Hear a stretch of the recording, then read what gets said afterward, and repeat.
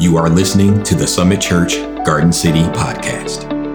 Our vision is to treasure Christ above all else and live for more.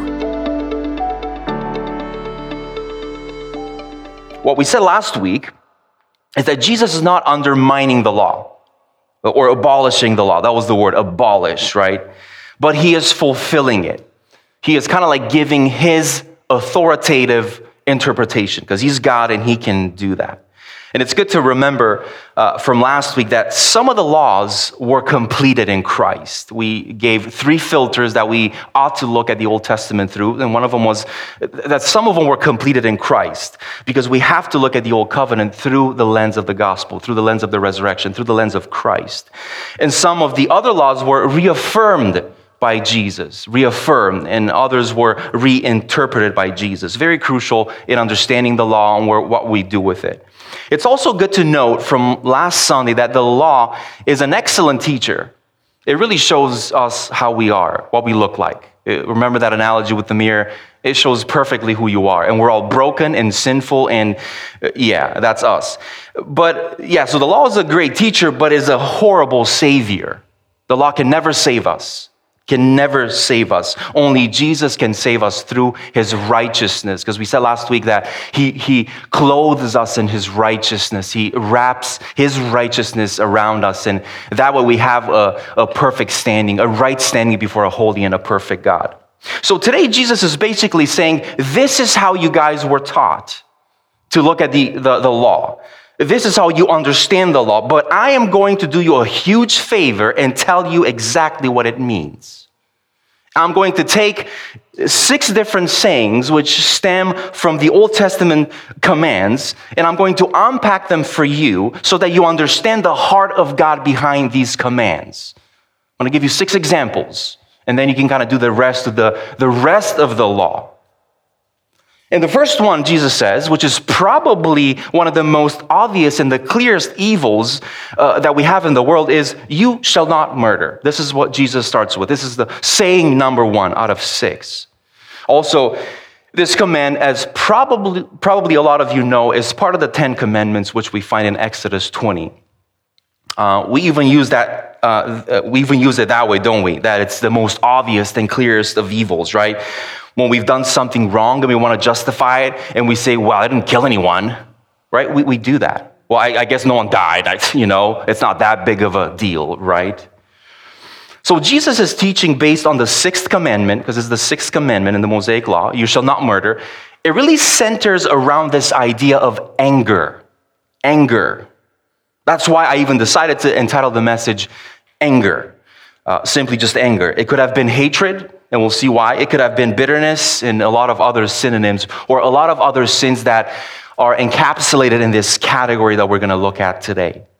And since Jesus is connecting murder with anger, he is, very obvious, and as we reflect on this commandment, you shall not murder, we actually need to talk about murder, literal murder. And I want to start with that, actually. We need to talk about the idea of violence or the idea of harming another human life. Now, we can really spend a lot of time here giving examples and stats and all the ways we struggle with anger and hatred and killing people and all of that. But I'm just going to settle on one big one that's close to my heart.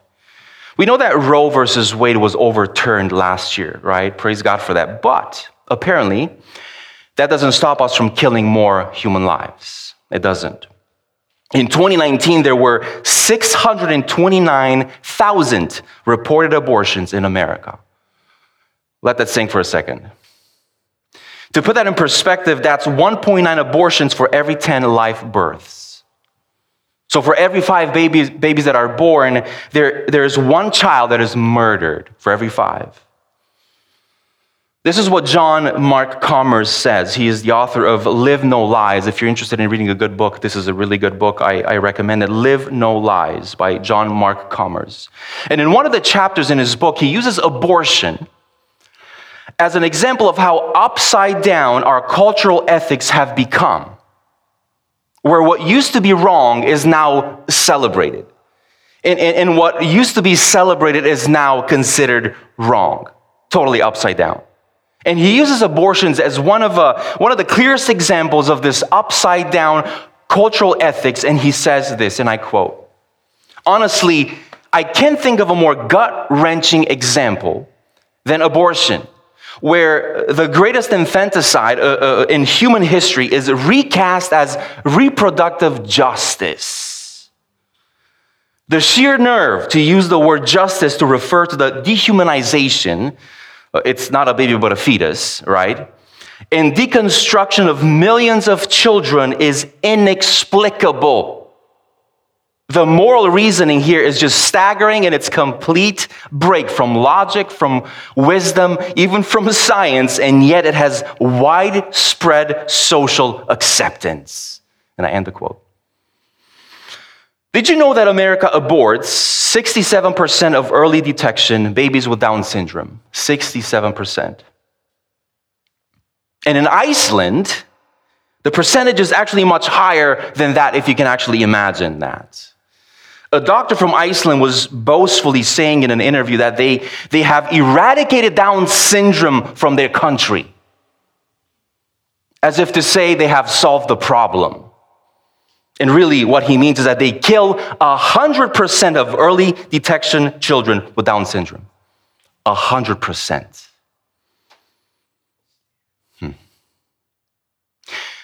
When you look at these stats, the only normal reaction is to just weep.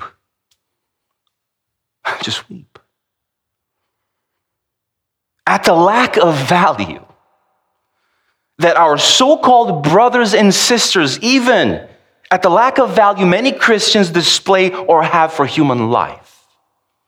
And so many of them are so quick to post, even on social media, because this is a hot topic, right? And to even defend this evil, this demonic spirit, pro-choice, as if it's our choice on the matter in the first place. It never was. It never will be.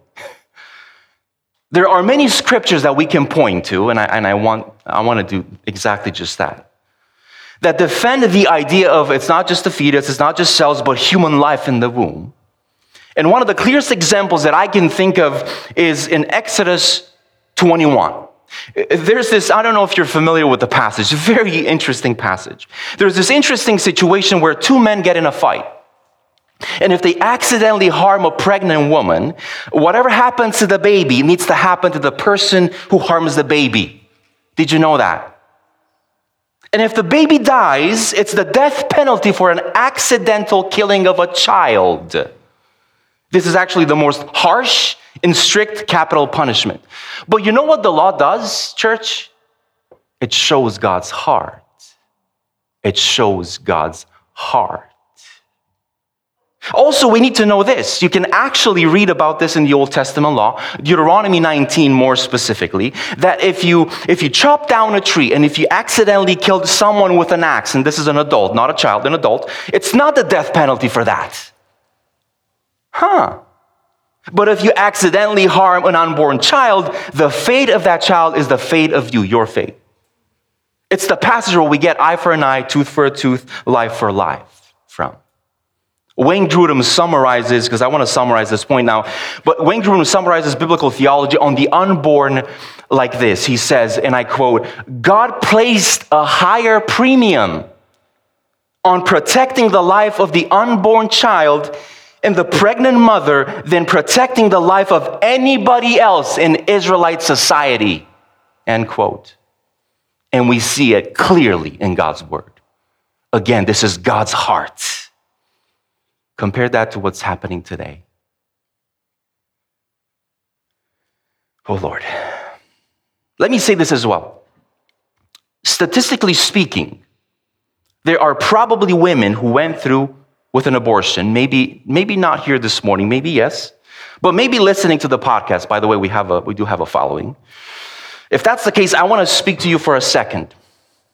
And I want to say, I don't know what the situation that you were going through, but God does. God knows you. And God has grace for you, and God has forgiveness for you. But The way that we experience renewal and a new life in Christ is definitely not calling something that is evil good. That's not how we do it. It's not to try to redefine good and evil for ourselves. That's not what we ought to do. And I would ask this question, are we more concerned with our rights than with doing what is right in God's eyes? Hopefully the whole goal of this message, even as we get through our passage today, Matthew 5:21-26, is to reshape our thinking, church. From common cultural norms or even political ideologies and peer pressure from our friends and coworkers and all the other ways that we determine good and right and wrong, and to say Jesus is the Son of God and He is our ultimate authority. Amen? What do we say here at Summit? Our second value. Scripture is our highest authority.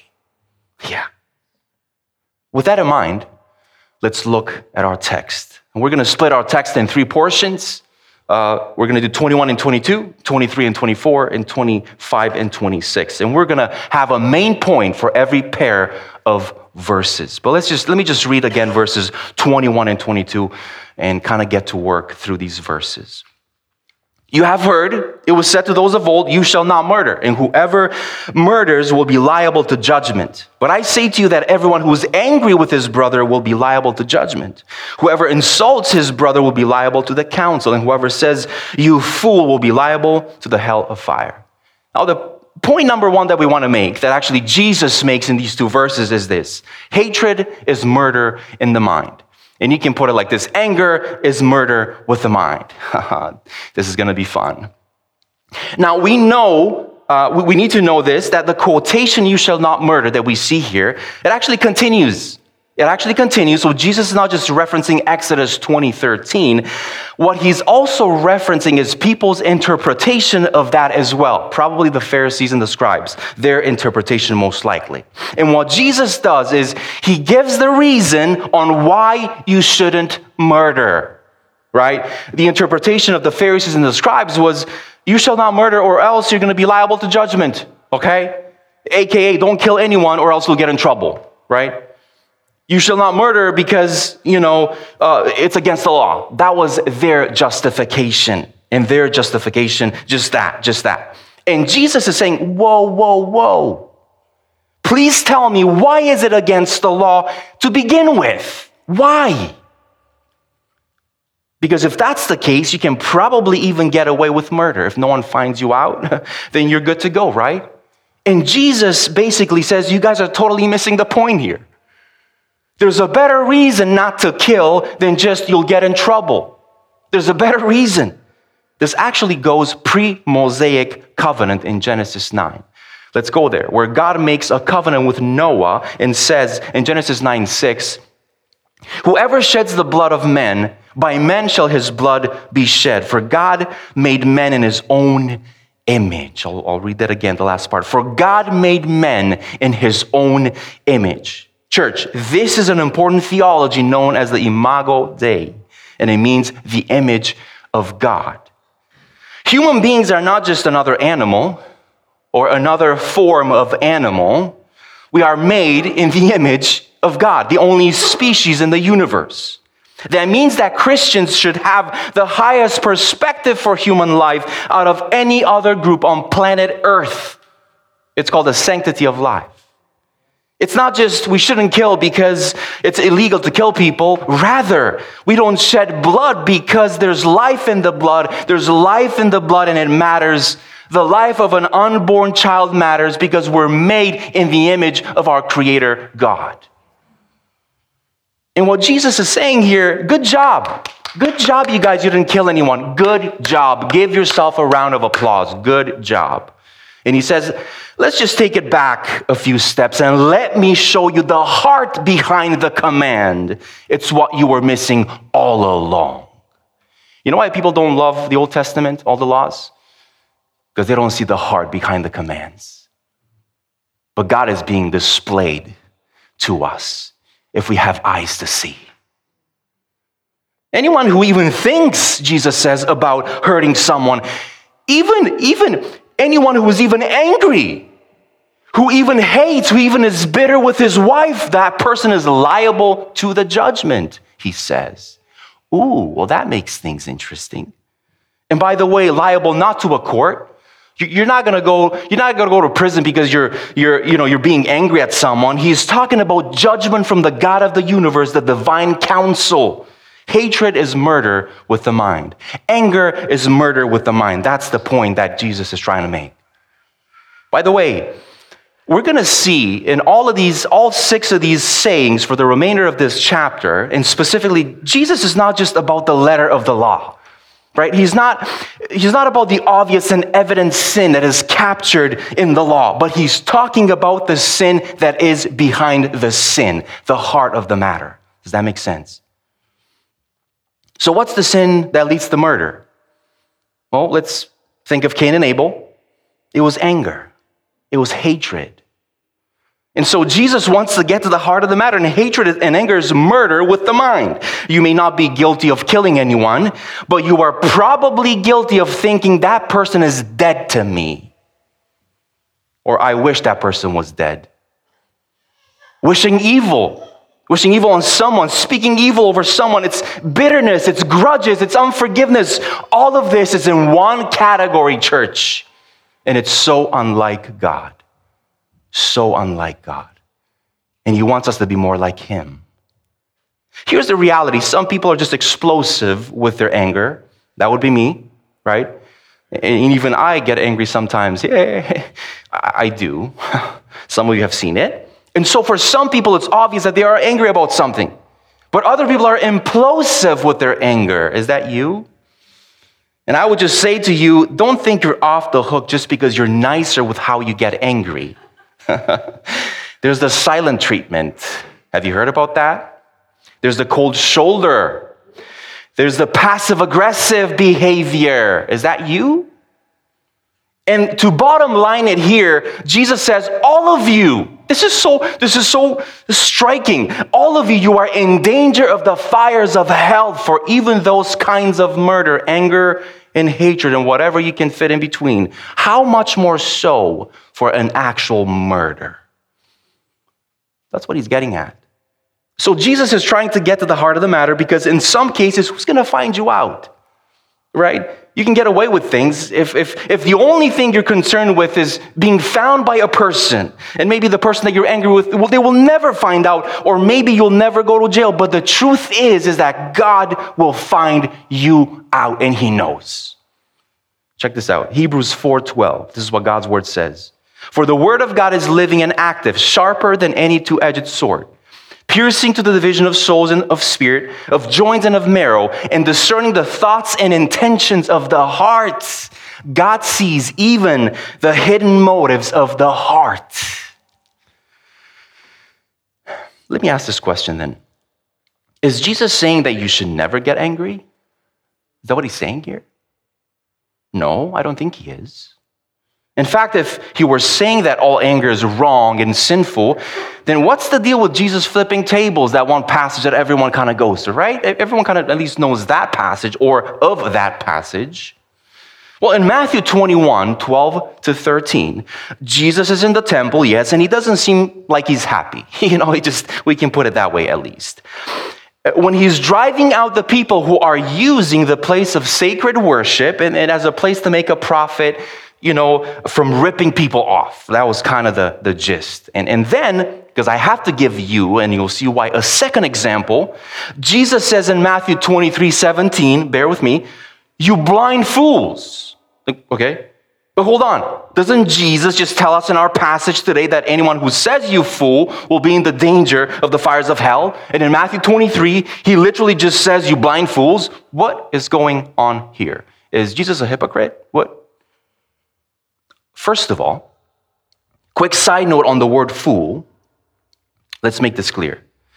Jesus was maybe edgy, okay? But he is not cussing in the Sermon on the Mount, I assure you. So when we read that word fool, it's like calling someone an idiot. Like moron, a blockhead. We use that in high school, right? Blockhead. It's not like a serious curse word. It's not like you have to censor Jesus out. No, that's not the case here.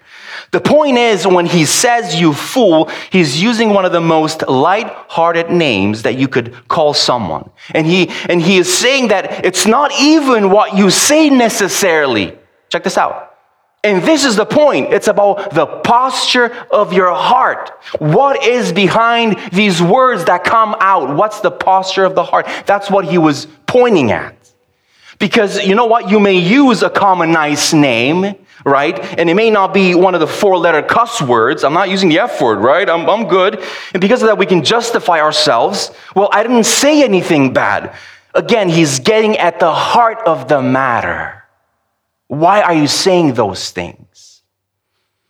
And by the way, the difference between the anger that we see in us most of the time and the difference between the anger that comes and we see, that comes out of Jesus has everything to do with the posture of the heart. It has to do with what's in the heart. D.A. Carson says this about Jesus' anger, and it's so important.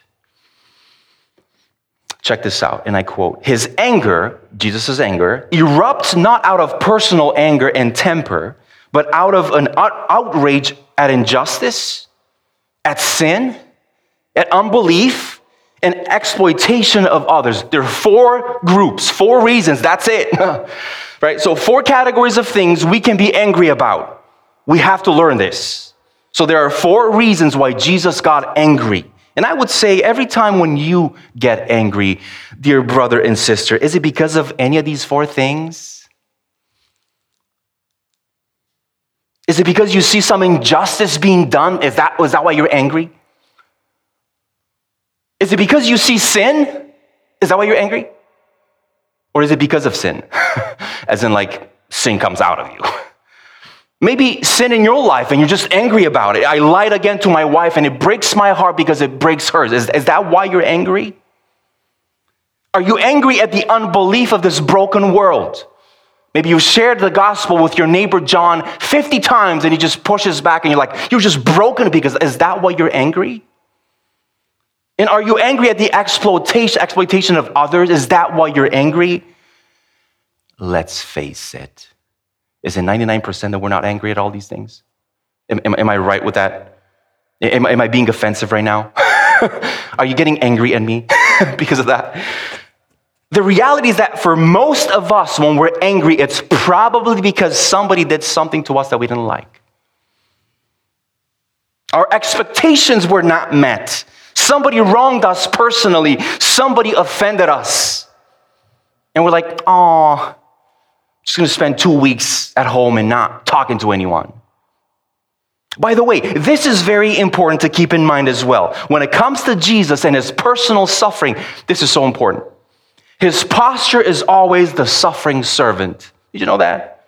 Where he endures it willingly, silently even.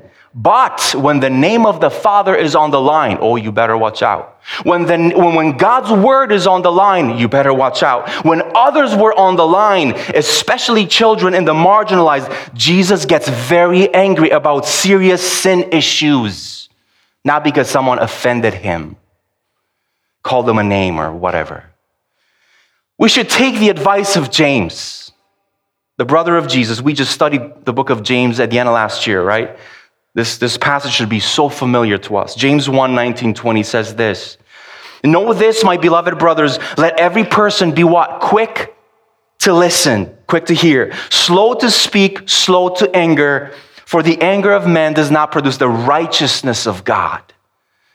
Can we just memorize that verse, please? Can we do it as a church? This would be so beneficial. Even the 3 clauses, quick to hear, slow to speak, slow to anger. Quick to hear, slow to speak, slow to anger. Quick to hear and to listen. You know what that means? Humility. And then slow to speak, slow to post on social media, slow to prove your point, slow at all those things. For the anger of man does not produce the righteousness of God. And I would say, a different way that maybe we can get what James is saying by this, for the anger of man does not produce the righteous anger of God. Does that make sense? Honestly, if we think about all the things that we get angry about and bitter about and we hold grudges, and in light of eternity, they are so often so petty, so petty, so petty. But the righteous anger of God is activated at injustice.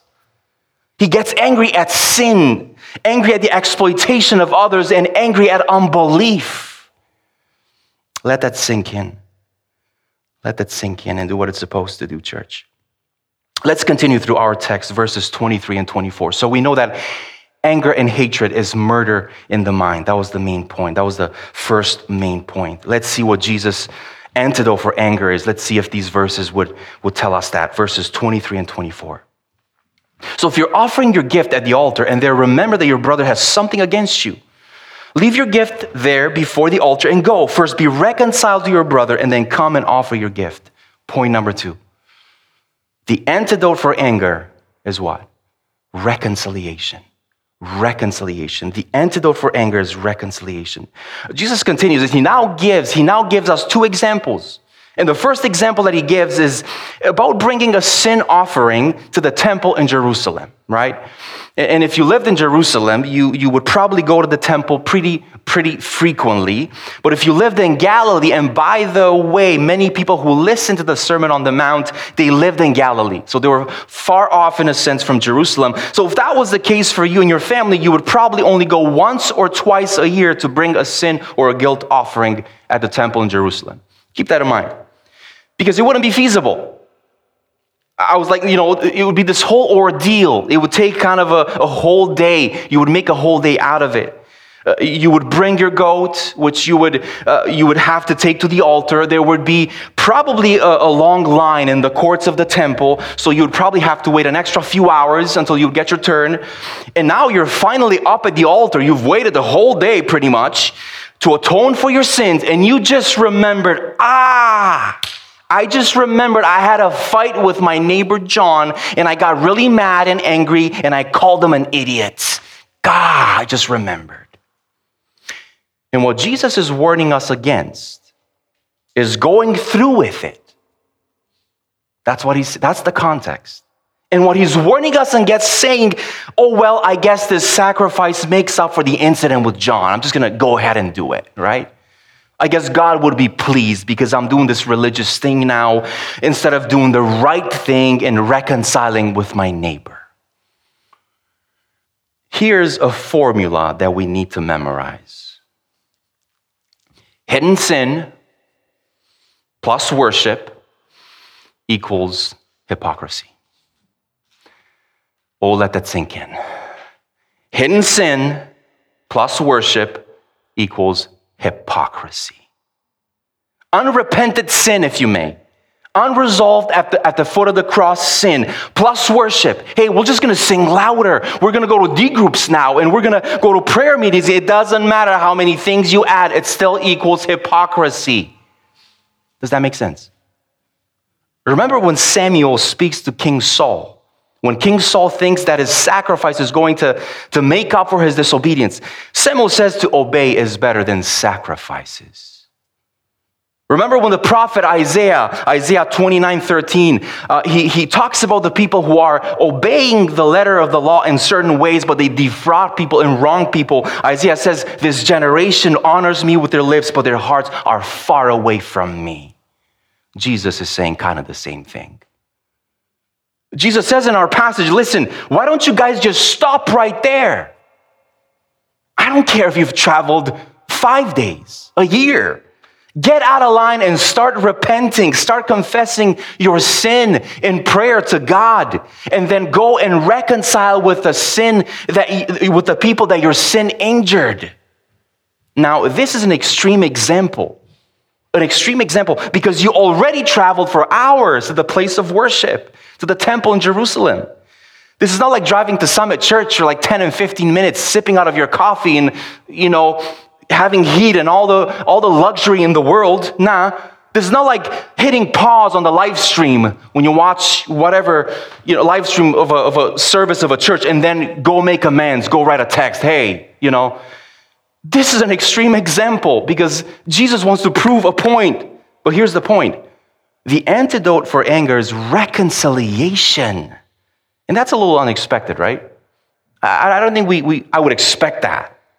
We would probably guess that the antidote for anger would be some sort of repression. Like, let me just suppress that anger a little bit, right?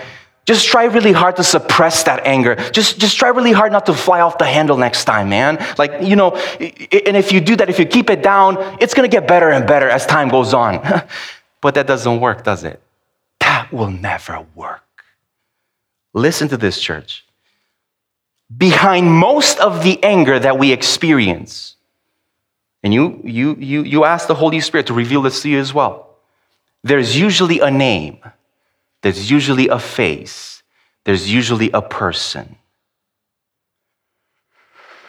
This is really the problem behind anger, or most of it. There's usually a name, a face, and a person that bothers you.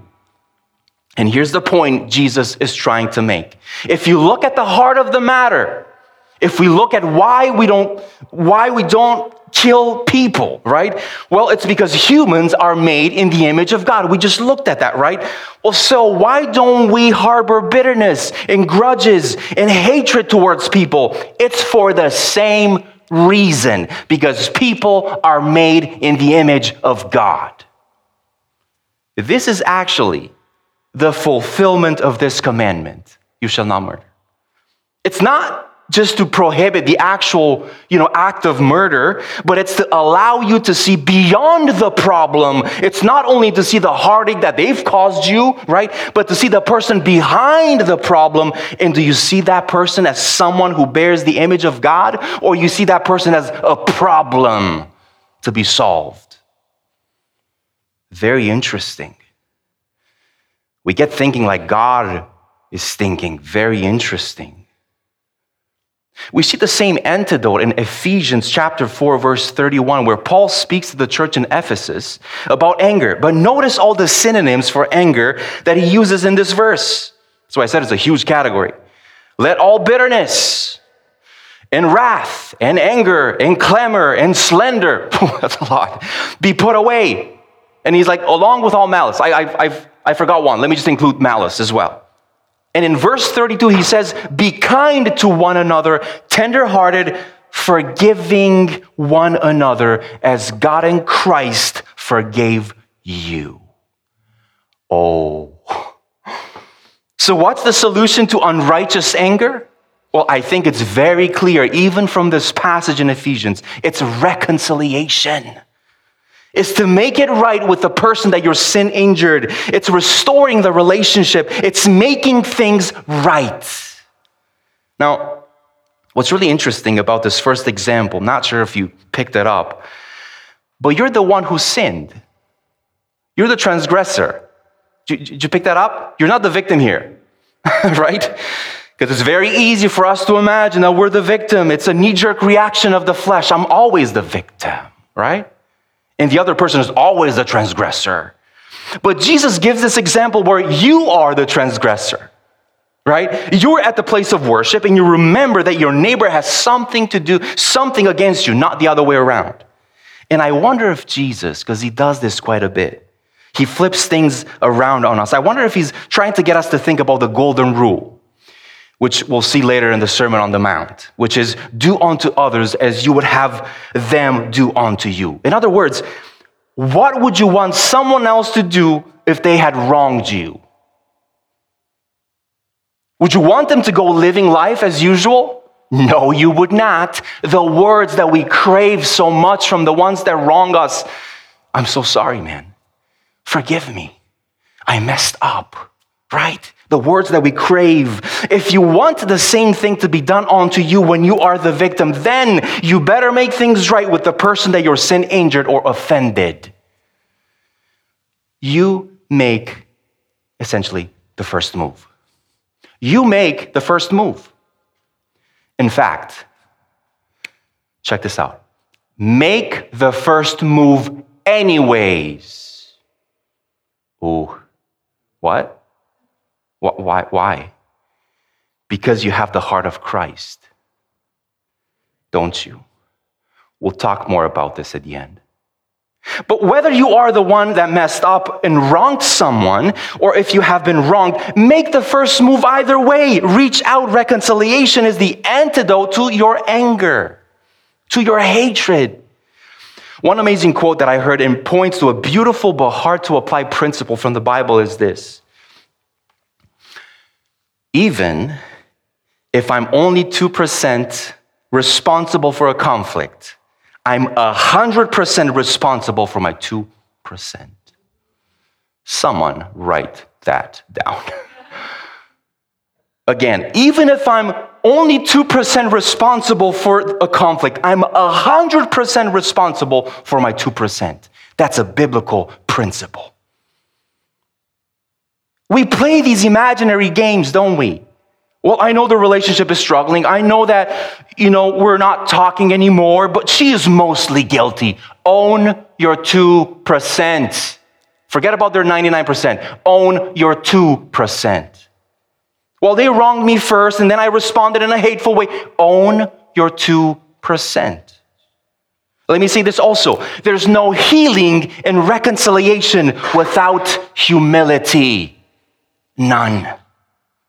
If we want true reconciliation, and we should, because that's the heart of God, we have to be quick to listen and quick to reach out and quick to reconcile, making the first step. Here's a good point to remember about conflict resolution. Conflict resolution is never convenient. Oh no, because we're so proud. If you're waiting for the convenient time to make the first step, it will never, ever, ever, ever happen. If you're waiting to feel a certain way about the person that wronged you or you wronged, it will never happen. You are always going to come up with an excuse. Lord, I'm at the temple now. I've traveled a full day. Come on. I have my goat here. It's a good one. And I've been in the lineup in the 3 hours. If I go now, I'll have to come back again. And no, I don't want to. Jesus says, leave it. Leave it and go reconcile. Leave it, go at once now. Conflict resolution is never convenient. Well, I'm so busy. It's a hard season for my family, you see. Jesus says, drop it with the excuses and go reconcile to your brother and sister. That is more important. Let me give us another great tip for reconciliation. The reality is that if you can't let it go, go to the person. Let me explain. If you can't let it go to the person. Now, is this to say that every time there's a problem going on, we always have to make a deal out of something that's not a big deal? No, not at all. The reality is that as God has grace for us, right, if you are able to let that person off the hook and genuinely forgive them, please do. By the way, that would be ideal, that would be biblical, and God-honoring. That's the better way, actually, just to do that. I have this principle, this life principle that makes conflict resolution super easy. I've said this for a number of years. It goes something like this. No one has wronged me as much as I have wronged Jesus. Okay? And Jesus shows me so much grace and forgiveness. Why wouldn't I be able to show grace and forgiveness to someone that has wronged me so much less? Does that make sense? Conflict resolution should be so easy, just looking at the gospel. Conflict resolution should be so easy, but it's not. And that's because the gospel is not close to our hearts a lot of times. But if you think that you've forgiven, and you still can't speak to that person in a normal conversation, there's still something there. And you're having dreams about hurting them, right? Revenge fantasies. If you're rehearsing in your mind a conversation where you win the perfect argument, people do these things. If that's the case, stop talking to that imaginary person in your mind and talk to the person in person.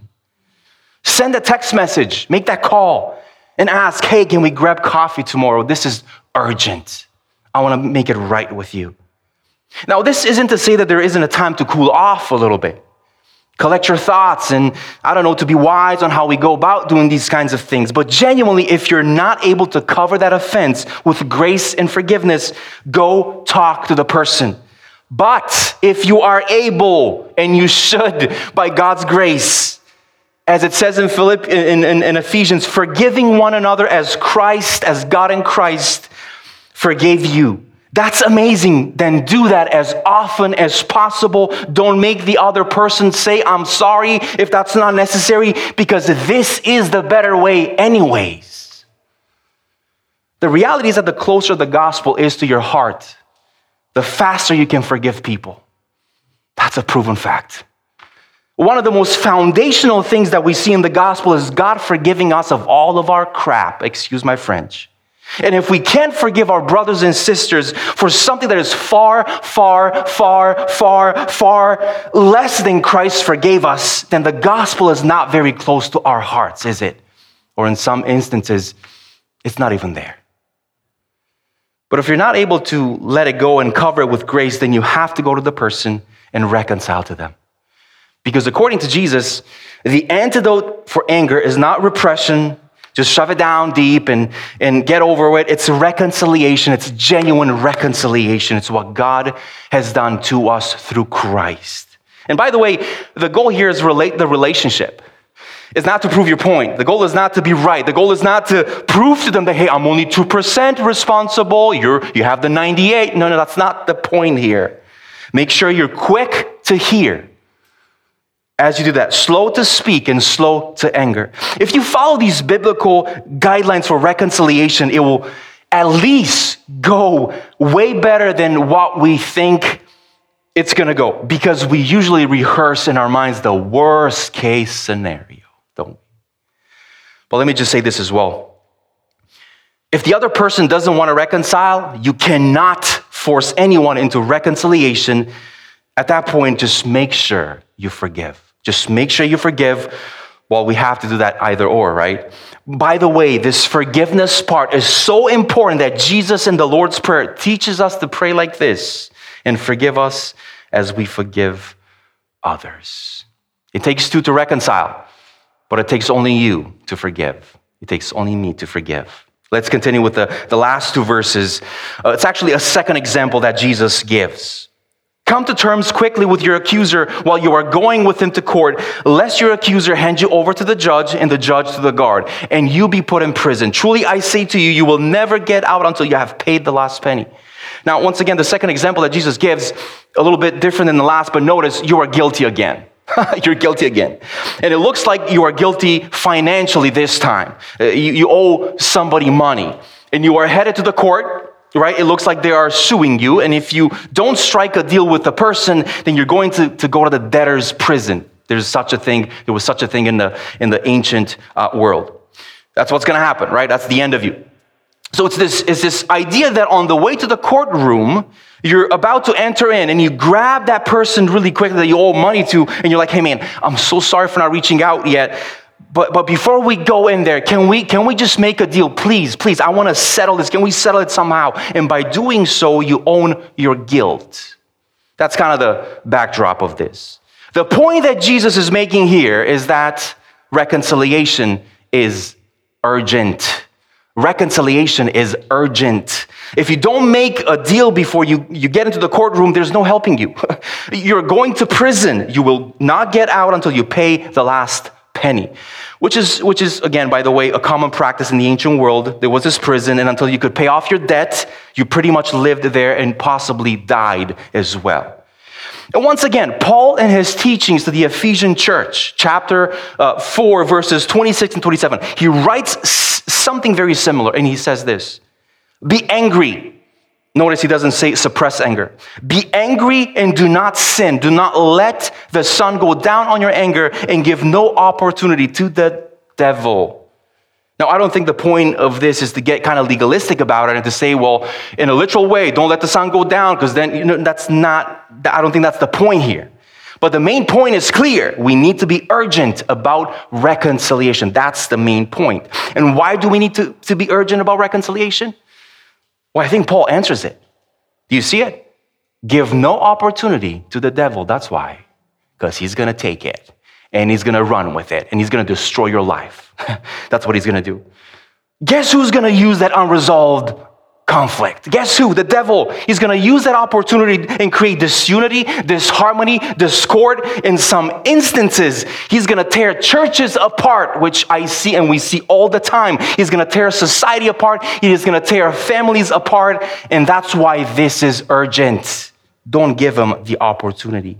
Unresolved anger is not just one of those issues that just goes away, with enough time. They say time heals all wounds. Nope, not all of them. Because the devil is actually going to use that opportunity. The longer you wait, the more destruction he is going to create. So give no opportunity to the devil. Clear, right? The reality is that forgiveness is pronouncing freedom. But it's not just freedom on the other person, right? But it's freedom for you as well. It is freedom for you as well. This is what forgiveness does. Because you've been chained down to holding down that grudge, that hatred, that anger. And that's not the way God wants us to live. Because it will destroy our lives. So what are we going to do about reconciliation? Well, we're going to be urgent about it. And I want to encourage us, all of us this morning, send that text right now. If you're convicted right now, send it right now. I promise you I'm not going to get offended if you text right now. We usually text about some horrible, things, reasons in church. Like, hey, what are you doing after church? You want to go for lunch? No, you can text about this right now. That's how urgent this is. And I will not get offended if you walk out and reconcile with some neighbor or whatever person that you're being convicted of. Because it's urgent. It's that important. The second relationship that we need to come to terms quickly with, and this is the last point, and I'm finishing here, is we need to come to terms quickly with God. If reconciliation with another human being is urgent, reconciliation with God is extremely urgent. It's striking to me that in the second example that Jesus gives in our passage, it's very clear to me that there's this debt that we owe, all of us. A debt that we cannot pay and we're 100% guilty of. And unless someone has grace and mercy on us, we end up in prison until we pay the last penny. Does that sound like a situation that you're familiar with? This is where we are without Christ, church. This is the gospel before we've received God's grace and mercy in our lives. We owe a huge debt. We are guilty, and we're a bunch of broken and lost sinners. Everyone is. And Paul in Colossians chapter 2, he uses this language of debt, that our sin against God is debt. Do you realize the amount of wrath that all of our sins have built up with the God of the universe? Do you realize that? And yet, look at what God was willing to do for you and for me. Let me read this, Colossians 2:13 and 14. And you who were dead in your trespasses and the uncircumcision of your flesh, we're on our way to the courtroom. We're being judged right now. There's no hope for us, right? But God made alive together with him, having forgiven us all of our trespasses. And now notice the language of debt. By canceling the record of debt that stood against us with its legal demands, this he set aside, nailing it to the cross. And just as Jesus Christ, the righteous one, was nailed to the cross, the one who never sinned, the one who never fell short of the glory of God, dying for the sins of the world. But do you know what's being nailed there with Jesus on the cross? Do you know what? It's the record of debt of every sin you have ever committed or ever will commit from this point. Sins of past, present, and future. And by the power of Christ's resurrection, we could be raised up to a new life in him so that now I can forgive others. I can forget the offense. Hey, I love you. Who cares that you called me an idiot? That's the new life that we ought to live because of the power of the Holy Spirit now in our lives, because of the resurrection of Jesus Christ. He enables us to do exactly just that. That is the good news of the gospel, church. How amazing is this? And what Jesus is saying to you, if you've never responded to the good news of the gospel, just as we have it in our passage, he's saying, let's make a deal. Come on, let's make a deal. You need to realize that you are on the way to the courtroom. You're on your way to your judgment, but he is willing to be merciful and graceful. He's willing to extend grace and forgiveness to you. He's willing to let you off the hook for your sins, but we have to receive that grace that God has for us by faith, asking him to forgive your sins and to lead your life. We have such a good God. Wow. And we have such an amazing message that we proclaim. Would you stand with me? Thanks for tuning in to the Summit Church Garden City podcast. We hope this teaching has encouraged you and helps you live for more.